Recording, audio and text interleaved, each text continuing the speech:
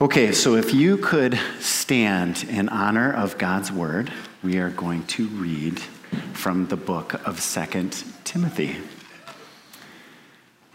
In the presence of God and of Christ Jesus, who will judge the living and the dead, and in view of his appearing and his kingdom, I give you this charge. Preach the word. Be prepared in season and out of season. Correct, rebuke, encourage with great patience and careful instruction. For the time will come when people will not put up with sound doctrine.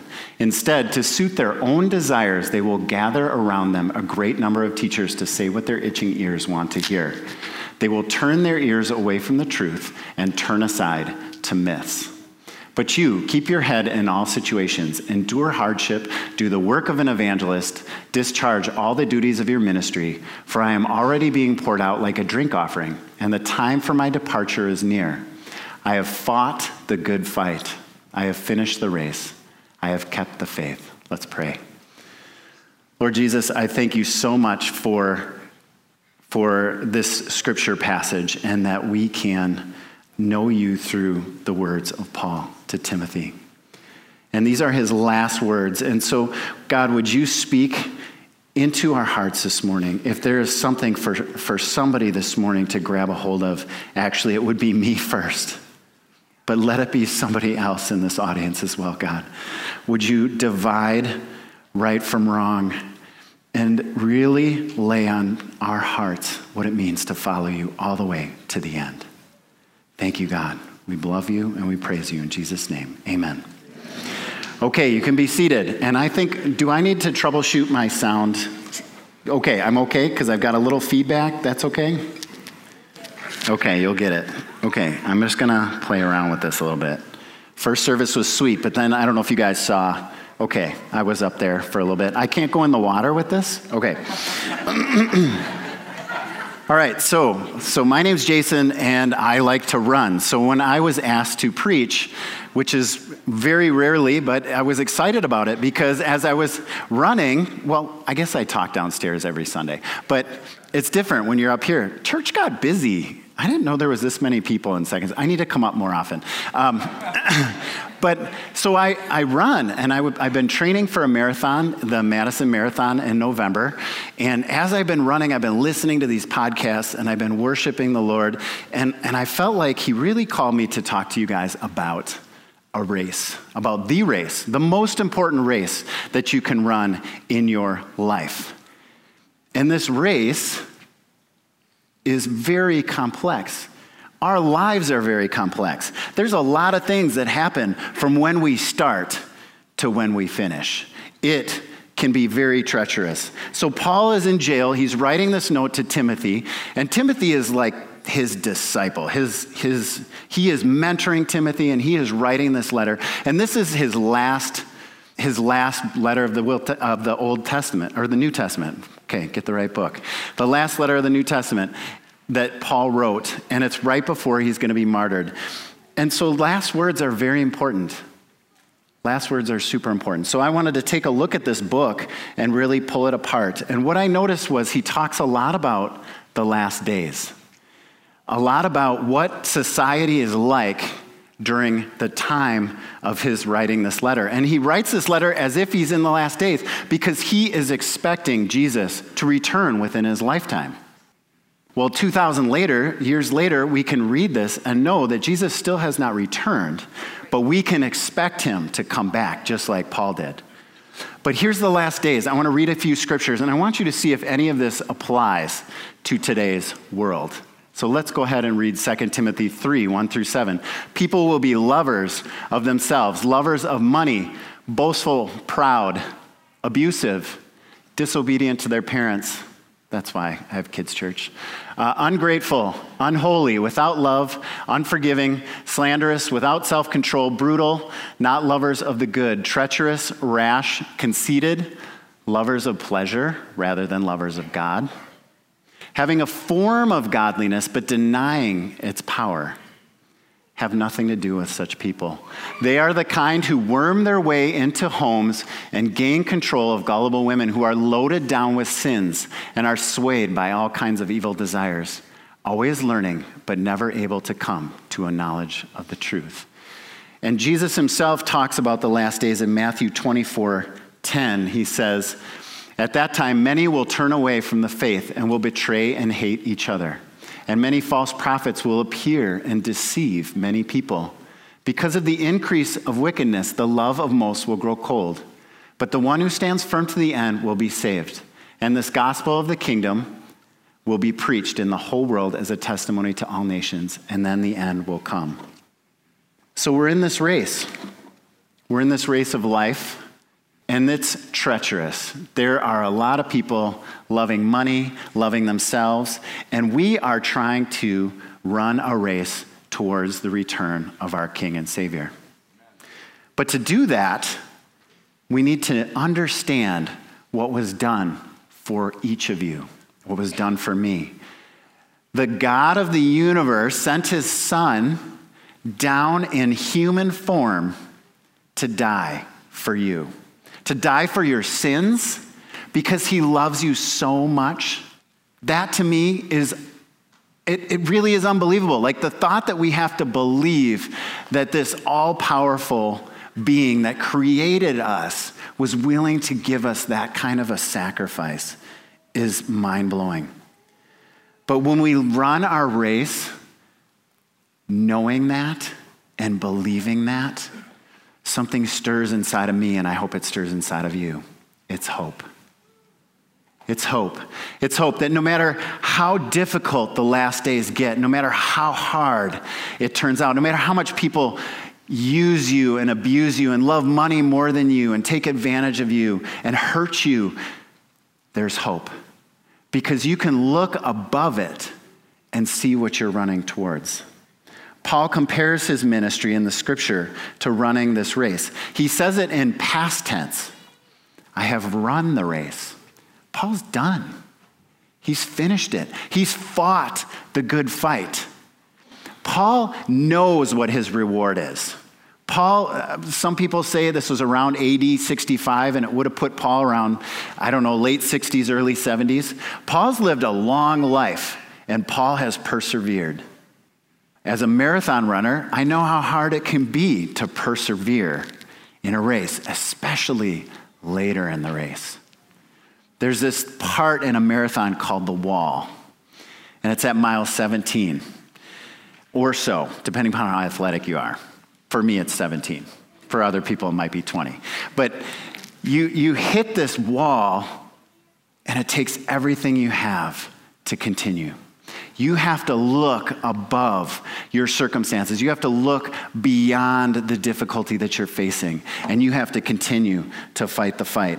And Paul says to Timothy, he has this charge of how to continue, how to move through this difficult time. He says, preach the word. Be prepared in season and out of season.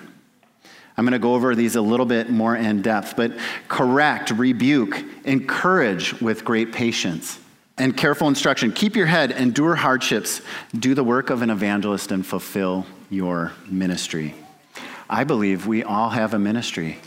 Just because you're not on the stage doesn't mean you don't have a ministry. Doesn't mean that God doesn't call you to be an evangelist and tell people about the good news. If you are running for that hope, you are actively seeking something that you know has eternal significance. And there are a lot of people that are missing that from their hearts. There's a lot of empty hearts out there that need that, and they need to be told. There's a lot of parables in the New Testament. I think about staying alert. There's a lot of things where, like in Luke 12:36, Jesus says, be ready. Be dressed and ready for service, and keep your lamps burning, like servants waiting for their master to return from a wedding banquet, so that when he comes and knocks, they can immediately open the door for him. It will be good for those servants whose master finds them watching when he comes. Truly, I tell you, he will dress himself to serve, will have them recline at the table, and will come and wait on them. Yes, that is true. Be ready. I think sometimes we don't know when we're going to be called to run uphill. If you don't train hills, you're not going to be very good at running hills. You're not going to be ready to run the hills. And sometimes we're going to hit hills in our marathon race of life. And so I think it's important to train appropriately.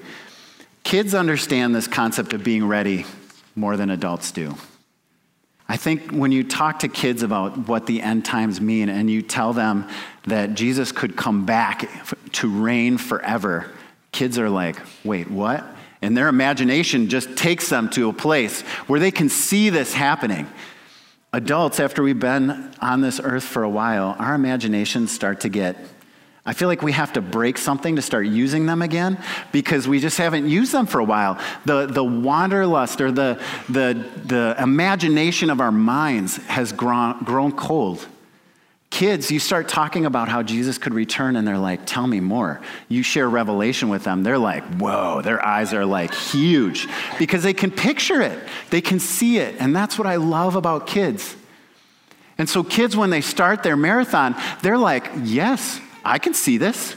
And even as we're in our youth, we start to become teens, there's this conflict between, well, everybody else is doing this, but I'm supposed to run towards this. And it becomes a fight, and it becomes a battle. I want to share a story about that was shared recently at a kids conference by this woman who's just so knowledgeable. And she talked about Peter. So Peter, in the Garden of Gethsemane, he was with Jesus when Jesus was betrayed. And so these Roman soldiers come up, and they are they're going to arrest Jesus. And Peter has a view of Jesus that is not what Jesus was. He had a view of Jesus as the conqueror, as the king who would come back and take the land with a sword. And so Peter pulls out his sword, and he's going to defend as king, and he cuts off the ear of the Roman soldier. And Jesus, in his upside-down kingdom way, picks up this ear and puts it back on the soldier's head and heals him. And Peter had no grid for that. I don't think Peter understood what was happening with that. And when they came and asked Peter later, do you know Jesus? He was like, no, that's not my Jesus. My Jesus is a conqueror. My Jesus is mighty. He's a warrior. He's a wielder of a sword, and he's going to come back and take this land. I've always read that passage thinking that Peter was ashamed, but I think Peter didn't understand. He didn't have confidence in who Jesus was. He didn't know that Jesus was actually surrendering himself so that he could ultimately be victorious. And this person at this conference said that our children today need to have confidence in that kind of Jesus. It's different than certainty. Peter was so certain that he knew what Jesus was, but then when everything came crashing down, he lost it and he changed. We need to have confidence in who Jesus is. And I think we need to teach the next generation how to have that confidence in the Lord. One thing that Jesus left us when he went up to heaven was the Holy Spirit. I'm going to draw a lot of analogies from this marathon thing that I'm doing here. So there's these little packets that you can get when you're running a marathon, and they're called GOO packets. And sometimes if anybody's done any endurance sports, you know a little bit about sports nutrition. Well, these GOO packets are full of this like syrupy, high octane, like 200 calories, tons of caffeine. And so when you're running your marathon, you've got about 3 or 4 of these in your holster, right? Or whatever you want to call your running equipment stuff. And so you pull one out and you tear off the top and you hit one of these packets, and it just sends you into the next level. You're like, woo, your eyes get wide, and you're ready to rock and roll, and you feel like you could go another 10 miles. Now, I believe that's my analogy for the Holy Spirit. I feel like when we get tired, when life gets difficult and we're hitting some difficult times in our life, it's like, man, I need the Holy Spirit right now. And it's like, pull that packet out and take a hit from that Holy Spirit, man, because that will get you to the next level.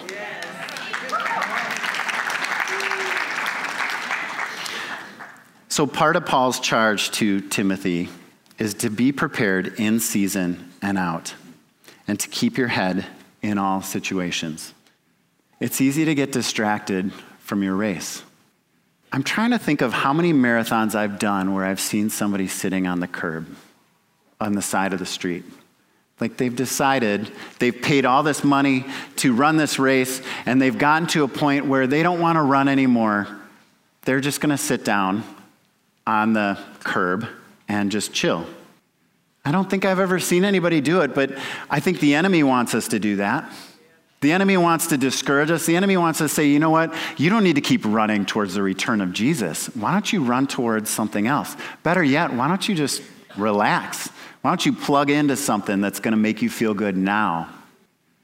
In fact, I think that there is more distractions today than ever before. There's more videos, there's more electronics, there's just so much more to do that is vying for our attention.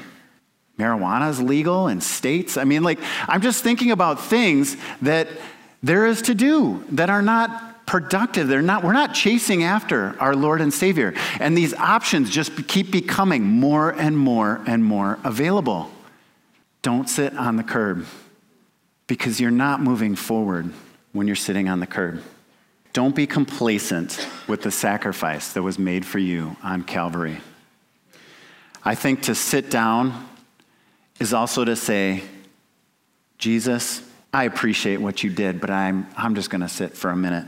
So how do we get up and how do we fight the good fight? Because this race is a fight. Paul says, I have fought the good fight. So this is the exciting part. This is where I get excited about. How do we get into action? How do we mobilize? How do we keep putting our feet one in front of another? How do we overcome adversity? Well, I think the power of prayer is the most important thing that I can mention first. Pray without ceasing, it says in the Bible. In 1 Peter 4:7, it says, the end of all things is near. Therefore, be alert and of sober mind so that you may pray. Some of the translations that I actually like a little bit better, it says, so that there's power in your prayers. Be of sober mind so there's power in your prayers. You can hear all the word of God that you could ever hear. You could read the Bible every day, but until you get in touch with the power of prayer, until the Holy Spirit works inside of you and you start to see miracles and you start to see lives touched, only God can do that. And we need that today more than ever. It's not all about the stories. It's about the power. We're not running on a track. I learned that lesson the hard way. I went to the men's retreat, and I thought I was going to just wake up and go across the street and do a little Devil's Lake run, and I stopped paying attention. I thought I was on a track. I thought I could just run in circles and not look around and just zone out, and I tripped and fell. And it's probably hard to see now, but I have some really bad scars. My hands were just bleeding like crazy, and I had to go to the rest of the men's retreat with these bloody hands, and it's so funny to see a bunch of dudes try to patch your hands up. I'm like, bro, stop, please. This is not working. This is not working.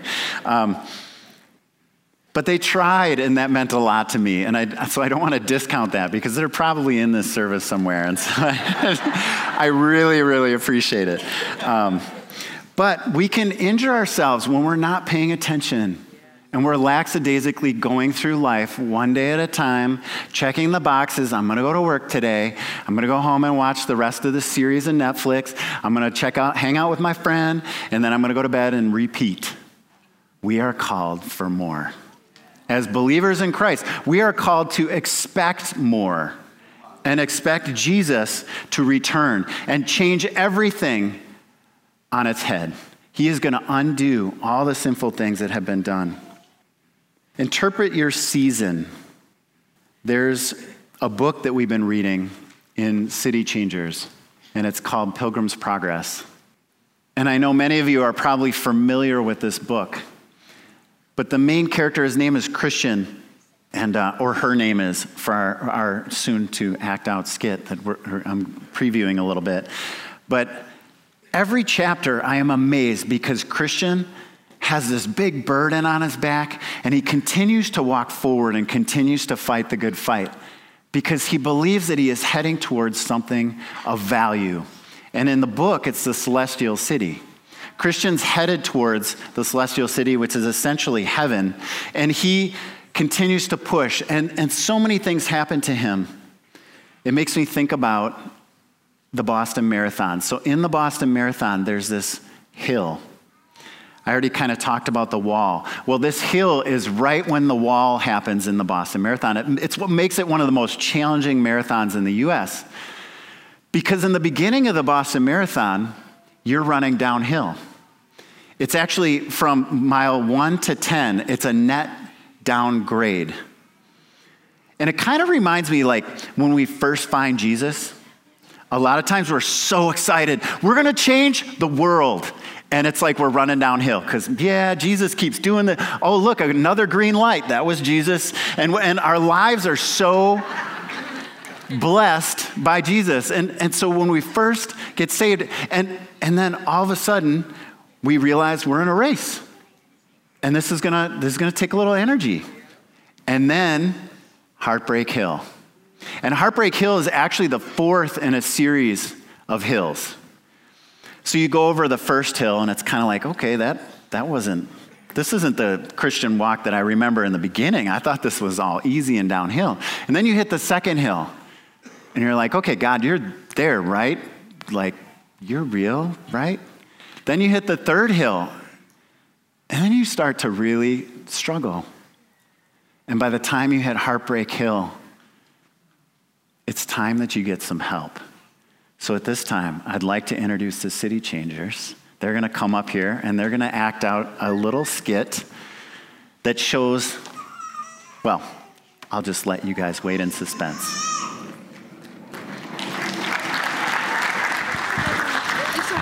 Yep. Okay, so as Jason said, this is from the book Pilgrim's Progress, and this is a little scene we're acting out for you. Here we go. Little Christian was a young child who lived in the city of destruction along with the other children. Christian always thought there must be somewhere else better, safer, and happier to live than his city, her city, and occasionally heard from travelers coming through the city that there was a safe place. It was called the Celestial City, and that in their city of destruction was very dangerous, and they should all leave so very soon. They even gave Christian a book that talked about the city and about the king who lived there. But Christian could never figure out where the Celestial City might be or how to get there. The other children of the city would laugh and make fun of the travelers, and they would be mean and mock them. Little Christian, however, felt immediate pity for the travelers and started to ask the fellow children why they couldn't be nicer to the travelers, and why shouldn't they listen to their advice and go to the Celestial City at once. At this, the children would cruelly mock Christian. And it was around this time that Christian felt a heavy, heavy burden come onto her back that she could not get rid of, and it made her extremely sad, and she couldn't play very well because she was always hunched over and always trying to figure out where to go next. When her friends saw this, they would come up to her and say, "Christian, why are you crying all the time?" And Christian said, "It's because of the heavy burden that I bear." And they laughed at her and mocked her, and they said, "Are you crazy? You don't have a burden. There's nothing on your shoulders." Because you see, they could not see. It was invisible to them, and only Christian saw it and felt it, and it made her very sad. So as the children played and laughed, Christian went by the riverside, and at the riverside she was crying her eyes out. And along came a traveler, and he said, "Why are you crying, child?" Christian then told him of the heavy burden that she carried and how she wanted to go to the Celestial City but didn't know the way or even if she would be let in. The traveler, who was named Evangelist, told the child, "Be of good cheer," and that he would show Christian the way to the Celestial City, and gave Christian the message that the king loves the little children and would watch over Christian on her journey and welcome her with joy as she entered his city. Evangelist pointed to the gate that Christian had to enter to start on her journey and waved goodbye to her and went on his way. So Christian slowly started the gate because of her heavy burden that weighed her down. But she did have a sliver of hope that maybe one day she'd be free of it when she reached the celestial city. As she was creeping to the edge of town, two children named Obstinate and Pliable ran up to Christian, and Obstinate teased, crying Christian is running away to her fantasy city. Christian defended and said, it is not a fantasy. It is a real place that is written about in this book that I have. Obstinate was going to start to make fun of Christian again for believing in such nonsense, but the child Pliable said, hey, it might be true. Don't make fun of her. I am going to go with her and check it out. So Christian and Pliable left Obstinate behind to journey to the gate towards the celestial city. So, as they were walking, Pliable asked Christian what the city that is celestial is like and what is written about it, that what would happen if they would get there. Christian told Pliable of a shimmering city of joy where they would get shiny new clothes for their old wrecked ones and that they would be welcomed by the king. But Pliable said, I haven't received a message from the king, and she was concerned that they wouldn't get into the city at all. Christian assured Pliable that the king would certainly let Pliable in if she wanted to get there with all their heart and repented. Just then, Christian and Pliable sank into the gooey, sticky mud up to their necks. They had fallen into the swamp of despond. Christian yelled for help. Help! Pliable then yelled at Christian. This is your fault. Obstinate was right. You are foolish for believing that book with that fantasy city in it. And I am a fool for following you. I am going home. Pliable quickly climbed out of the swamp and ran back to the city of destruction, leaving Christian stuck in the swamp. Christian was so scared and thought that maybe she was a fool for thinking that she could get to the celestial city and she would be let in and her burden be lightened. But then she thought of the message that Evangelist had given to her and shouted, and with her hands raised up to the sky, I will persevere to the king. And with her hands raised to the sky, there was a servant that grabbed her hands, picked her up, and this servant's name was called Help. Help said, I heard from the king that I needed to come and help someone, and here I am, and there you are, and you are now safe. Let me show you. There are steps here in the swamp that you can step through and not fall in again. And just be careful, stay on the path, and you will get to the celestial city. Christian thanked Help so much for her rescue, and she went on her way, journeying ever onward.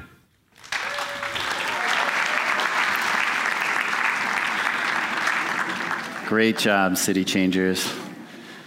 So the point of that was that Christian knew where he wanted to go, but he fell into the pit of despond, or as we all know, or could call it, despair. And along came Help, who was sent by Evangelist to pull him out. We need each other. Everyone is running their race, but community is so important for us to finish well. Paul had Timothy. Paul had his apostles and disciples that stood by him in the toughest of times.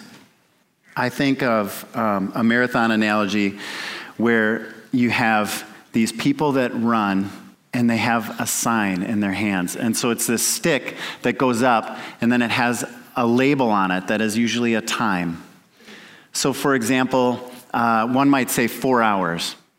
And so this person who's holding this is dedicated to running the marathon in 4 hours. And they call this person a pacer. And so this person's job is to run in 4 hours. So then there might be a 3 hour and 45, there might be a 3 hour 40. It might go down 5 minutes every time. But these guys do it for free. They volunteer. And you should see the crowds that are behind these pacers. Massive crowds. It's actually somewhat dangerous to run behind a pacer because there's like 50 runners running behind this guy with the sign or girl with the sign. But it's awesome because it's easier to run when you're focusing on something that's right in front of you and you're with a group.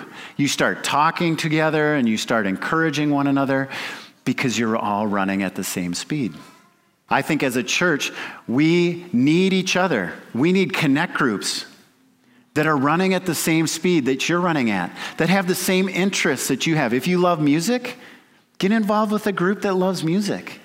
If you like deep Bible study, find a group that is about the deep Bible study.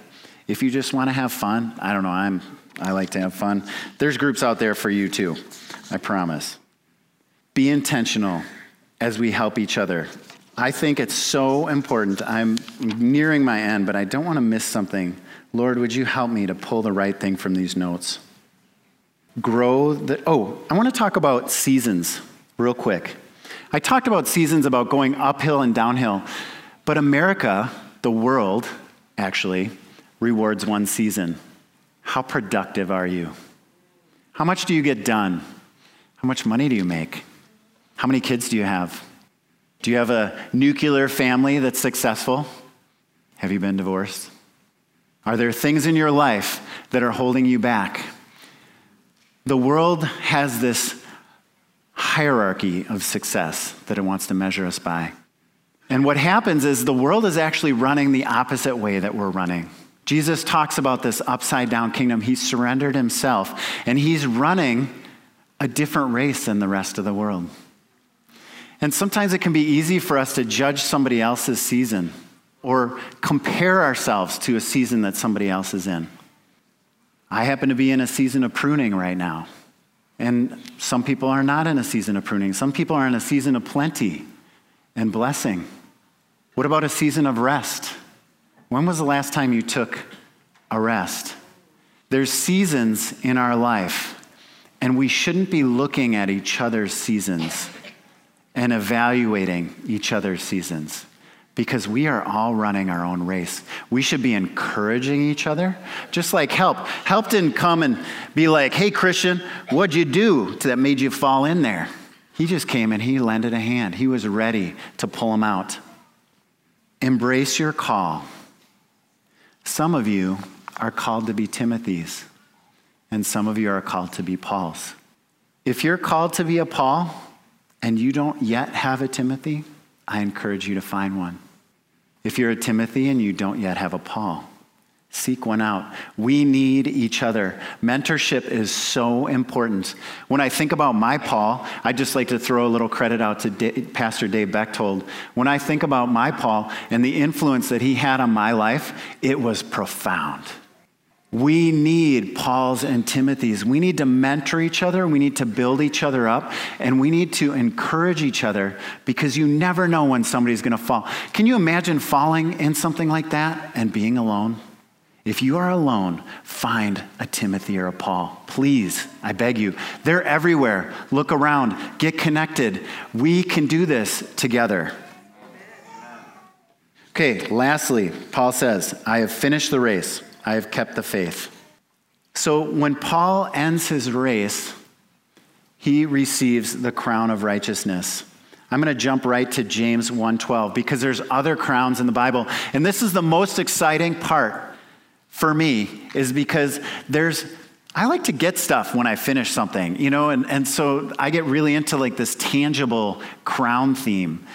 Blessed, so when you finish a marathon, you get a medal. It's kind of a cool thing. I don't know. Some people get really into it and they have these racks with all the medals. That's me. But, and people are like, whoa, you won all these races? And you're like, no, they just give everybody one of those. But you still collect them, so it's kind of fun. Blessed is the one who perseveres under trial because having stood the test, that person will receive the crown of life that the Lord has promised to those who love him. So Paul talks about the crown of righteousness, but there's also the crown of life.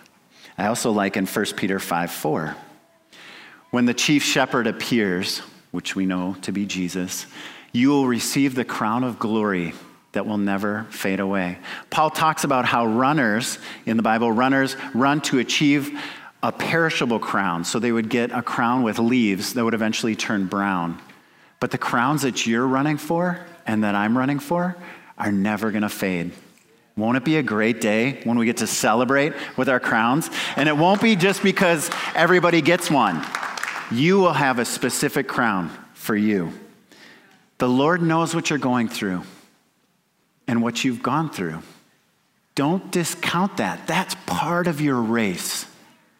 The history of who you are, the struggles that you've overcome, that is what you use as your ministry. That's what the Lord wants to use in your life to make an impact in somebody else. If you've been through trials and hardships, I believe God will put you next to somebody that has been through those trials and hardships, and you can make a difference in their lives with his power.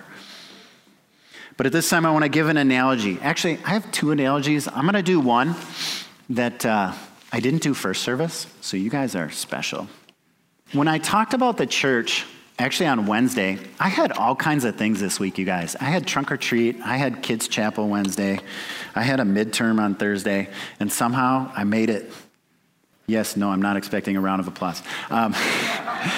So this was an analogy, and I'm not going to take it out, but this is what I used on Wednesday when I was talking to the kids in elementary school, because sometimes kids can really get the Jesus is coming back thing, but sometimes kids can be really mean to each other too, with their words and their habits and their friendships and their including and their excluding. And so I set up this Jenga, and I said, imagine if we were all a block in this Jenga. And all of a sudden, somebody gets treated poorly. They get excluded. They get shamed. And they're part of the church. But you take that block out and you set it off to the side. And then all of a sudden, it happens again. Somebody goes through a big mistake. Let's say their marriage falls apart. You take that block out and you put it over to the side.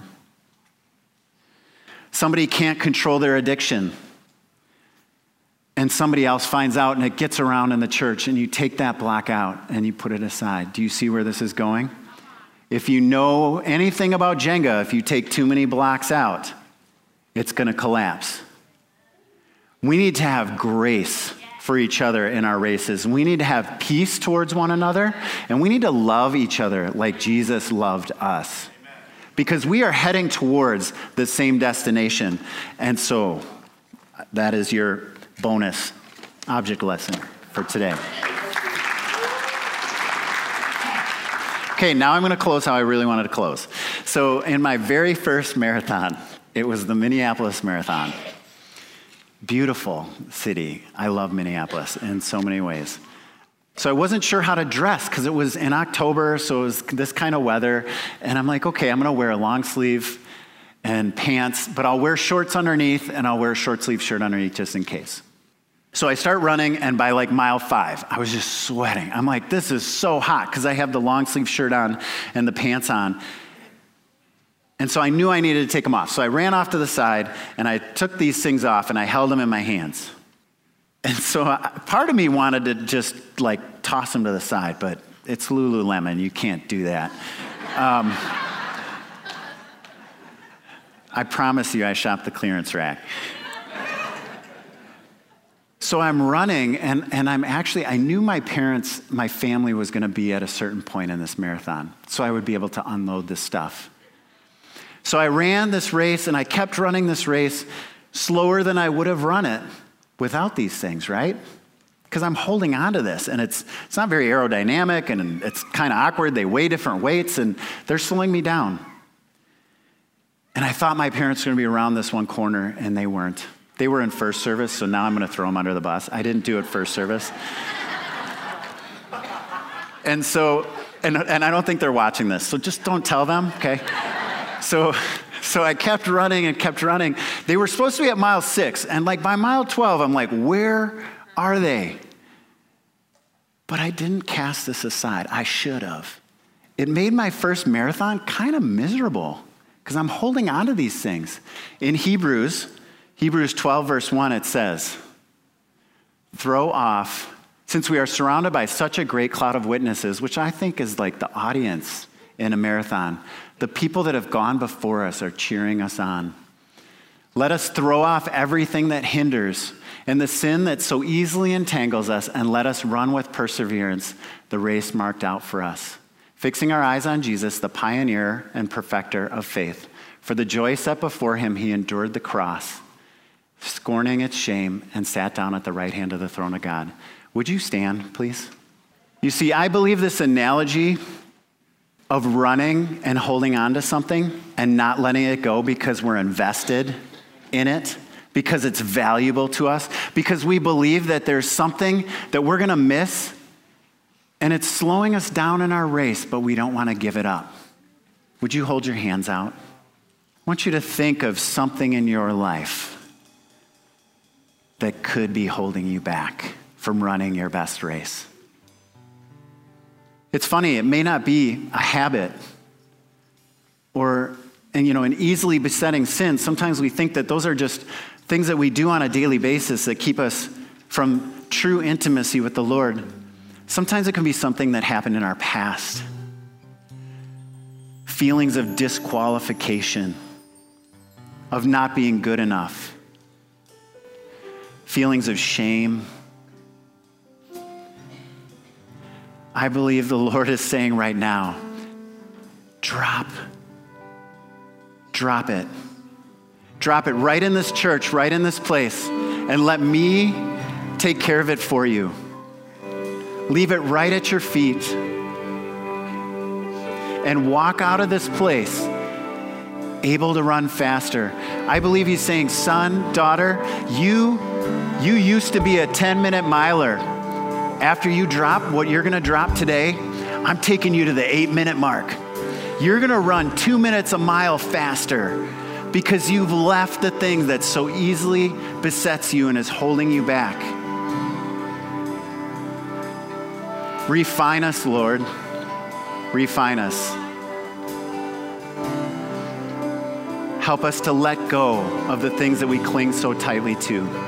I pray for all my brothers and sisters today that they would leave this place and run the race, eagerly expecting your return. In Jesus' name.